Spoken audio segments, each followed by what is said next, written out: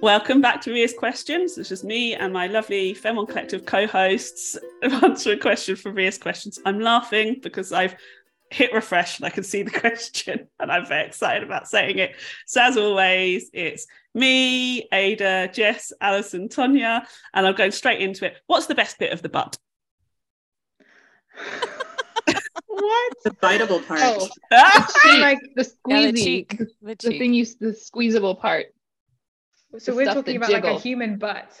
Human butt? I mean, it's not going to be like a cow's butt. I thought it was a riddle. We're talking about the conjunction butt. What's the favorite part? B-U-T. Yeah. Oh, I mean, T. We all know we're no, right. It would be the T. Yeah, I don't know. It's hard. That's a hard question, Alison. It's a good one. So I used to go out with a guy. He used to like putting his hand sort of like just at where the crease is. He just because he liked how it felt. So between the butt cheek and the leg, yeah, the crease. Yeah. Not like just not on the one side. Crease. No, not the vertical, not the crack. No, I'm not talking about the crack. Just like cupping the cheeks. Yeah, but like just on one cheek. He was like, oh, that's nice. It's like for you, yeah. I was going to say, how did you feel about that? I would slap that away. Yeah, it's just like, it's a no from me. You can stop doing that now. Thank you, no. Yeah. But for me, yeah, the part that you pat, like, and also, the little, speaking of like children and not in a creepy way, but their little bottoms. Oh, they have the best butts. They really genuinely have the best butts. Without a doubt, yeah. In a totally non-creepy way. You just interact with them a lot as a parent. Fair enough. Yeah. Amazing until they're potty trained. Changing diapers, you still like them. You do. I mean, the thing is I very rarely get grossed out by bodily functions anymore because I've had a baby, right. And that baby, they get sick and stuff, and that stuff goes on you. All their stuff goes on you. Yep. And everything, but not what I cannot handle. But I cannot handle. Throw up in my hands. Yeah, multiple times. Once she vomited into my mouth. No. Yeah. So I just given her milk and like an idiot decided to be like, hey, let's bounce. I was bouncing her really high and went, yay. And as I did that, she vomited and it went into obviously on my face and down me, but also into my mouth. And because I didn't want to vomit on her back, I just swallowed it. That's kind of on you, Ria. I mean, like, I can see why you swallowed it because it's really on you. Yeah. Like you say, you threw her up there. You're like, oh man. Yeah. I didn't want to vomit back on butts. Yeah. We were talking about butts. Now we're talking about vomit. This is the beauty of Ria's questions. We've lost Tonya and Ada. So good. So yeah. I'm not squeamish about like puking myself, but I'm not a parent and don't plan to become one. And so there's something about the idea of anyone puking in my mouth. Well, I just want to say this, and this wasn't a choice. Behind the puke was not like puke you imagine. It is not like a grown-up person's vomit. It's like milk. Just it hasn't even curdled yet because she just drank it. Like it's just it's different. It was it's like, very different. I mean, it was still disgusting, but it was just milk. Yeah, like milk. I mean, it was. I did immediately vomit and then have to swallow it because I didn't want to vomit on my own child. Because I'm sure you get in trouble for that. So, I mean, none of it was pleasant. I was very traumatized afterwards. But such is life. It's funny now, wasn't it, at the time? It's all funny later, right? Yeah. Sorry, Tonya. Great stories. Yeah. Tonya, are you sympathetic? Like, is this bad? We should. Tonya was so excited about biting butts, and look what I've done let's to her. get back to that. Yeah, I mean, for me, I think the squeeze, like the cheeks, because I love squeezing a butt. Right. I wouldn't slap that away, but that crease thing you're talking about would get like a knee-jerk reaction, like when the doctor taps your knee. If someone touched my butt that way without letting me know it was coming, would get a firm smack. Yeah, that's completely fair. Yeah. And I must say, obviously the person's butt I'm squeezing is giving me full consent to do so. Right. So that's a given. Good. Yeah. Yeah, it's got to be consensual butt squeezes. Mm-hmm. Yeah, they're the best kind. Yeah. They're really the only kind. Yeah. But I'm sure as women, we've all had many non-consensual butt squeezes. Yeah, they're the worst. Yeah. A few. Just like, no, that's my whole thing about like crowd events. I remember as like a teenager, people were like, let's go to this event. There was a thing where I grew up where it was called the mall crawl, and it was literally just like bodies, like sardines. I cannot tell you how many times I got groped at that event. And I'm over it. Like even now, I'm just like, I don't want to be in a situation where someone can stick their hand up, not only your cheek, but like, and people love going to those kinds of places. I'm like, sorry, no, I just don't want someone's hand. That was a daily occurrence in my adolescence. People just thought, oh, I want to touch that, so I will. It's not okay. My hair and my butt. Oh, the hair thing. People still don't know that's not okay. So it makes me want to say, I like your breasts. I'm just going to touch it, okay? or at least you're telling them first, right? Yeah. No. Yeah, that was dark. But that's how, when I think about it, is important, the consensual part. Like, yeah, because people do really just take all kinds of liberties with people's backsides. I was at a Violent Femmes concert, and they have a song called Black Girls.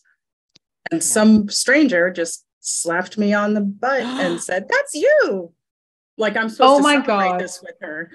Like there are so many things wrong with what just happened right now. Thank you. Go away. Mm-hmm. And you said a her. It was a woman that did this. Yes. Because you're pals, right, Tanya? She was doing that as a friendly, fun thing, right? Right. Yeah. Which is like, I'm acknowledging that you're Black at this conference or at this concert, and they said Black girls. Yeah, no. And I'm gonna. We're not bonding there, right? And now I'm going to violate your body. Yeah. But I'm celebrating you while I'm doing it, so you're welcome. See how not racist I am? Exactly. Do you find, Tonya, when people do that to you specifically as a Black woman? Oh, they don't do it anymore. Well, this is what I was going to say. Do you find that you have to have quite a measured response? Because obviously there's so many stereotypes, and, there's so many, I don't want to say awful things about, I think we've moved on a little bit, but Black women should be grateful that people celebrate their bodies, which makes me want to punch things. I absolutely used to have that attitude, because so often we are not celebrated. So, I should just be grateful that anyone finds me attractive. I found it in my writing. I found it in my early writing that, these phrases that my characters are thinking, it's like, that is awful, which means I thought that. If my character is thinking that, I thought that. That one of my current projects is a dark-skinned Black woman who happens to just be the most gorgeous woman you've ever seen in your life. But because people fixate on her beauty or her Black skin, like that's all they can see. She in a previous version of the story had this thought that I should just be grateful that people find me attractive, as dark as my skin is. But that's not there anymore, because I won't perpetuate that. I'm kind of in awe. This has nothing to do with butts, but I'm kind of in awe of the you that dove back into that early writing, saw yourself in the character, and made the transformation, both from as like a creator editor, but also just having a hard time finding the word that I want, but like the sensitivity and self-love required to go back to that story and transform it into a healthier version. You say healthier, you'd be surprised how many people have read the revised version and it bothers them that she accepts her beauty as something that is. That they dislike her because she knows she's pretty. Now, she's not walking around flaunting it. Her inner dialogue shows that she understands that people find her attractive and that she accepts this. And that is problematic to people. Deeply offended by women who are confident in their sensuality and their beauty and their being. And she's not even confident. She just accepts it. She absolutely is not going out there, well, I'm gorgeous, so everything's going to be fine. She's not confident. She's not flaunting it. She's just accepting of other people's attitude toward her aesthetic. Yeah. And she works hard on her body. Like, she works hard to stay fit. And some people find that offensive because, to me, that says more about you than it does about her character. That means that it makes you feel uncomfortable about how you look at yourself and how you take care of your body. Don't judge her because she takes care of hers. She's not saying, unlike you, you're putting that part. And she's not judging other people who don't do this other than her husband, but that's part of the story. This was supposed to be a fun, writable No, I love it. conversation. Thank you so much. Thank you, Tonya. It's really wonderful. One, the insight into your writing process, and I agree with Ada about the fact that you go back and you look at your work like that, I think is amazing. And, you know, and that's the other thing, like, that I do, you know, lots of these questions are silly questions, but I also like to have serious questions with people. None of them have come up yet, but, you know, some of them will. And I think they're not always going to be the most fun or exciting conversations. They might be a little bit sad. They might make us think. They might make us talk, as you just have. And I'm like, just thank you for sharing that, because I know you didn't have to. And now I'm like, I just want to get this episode out now so we can carry on the conversation. Thank you for caring enough to ask. That's what I was going to say. I think it speaks to like the core of you asking all these questions, Rhea. Like, you have all this curiosity because you want to know about people.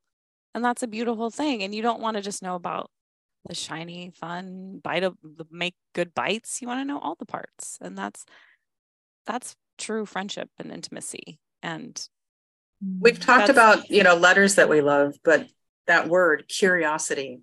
Yeah. I love that word. And it has a lot of the letters that I like in it. Yeah. But it's also what it means and what it leads to. Yeah. I think people are amazing, aren't they? They are. So interesting. We all are. Everybody has a story.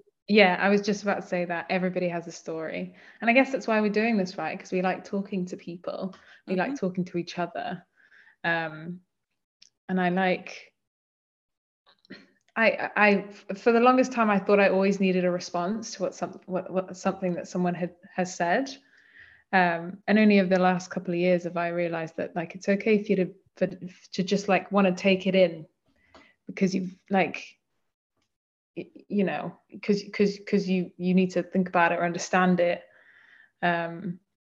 So I think that's also like part of these conversations has a lot of me just being like flipping it, like my world just got a bit bigger because I've got another experience. I know about another experience.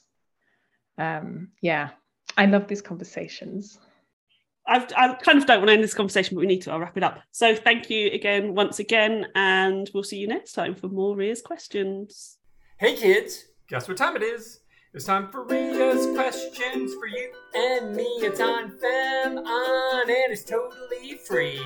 Rhea's questions are for everyone. They're Rhea's questions and they're totally fun.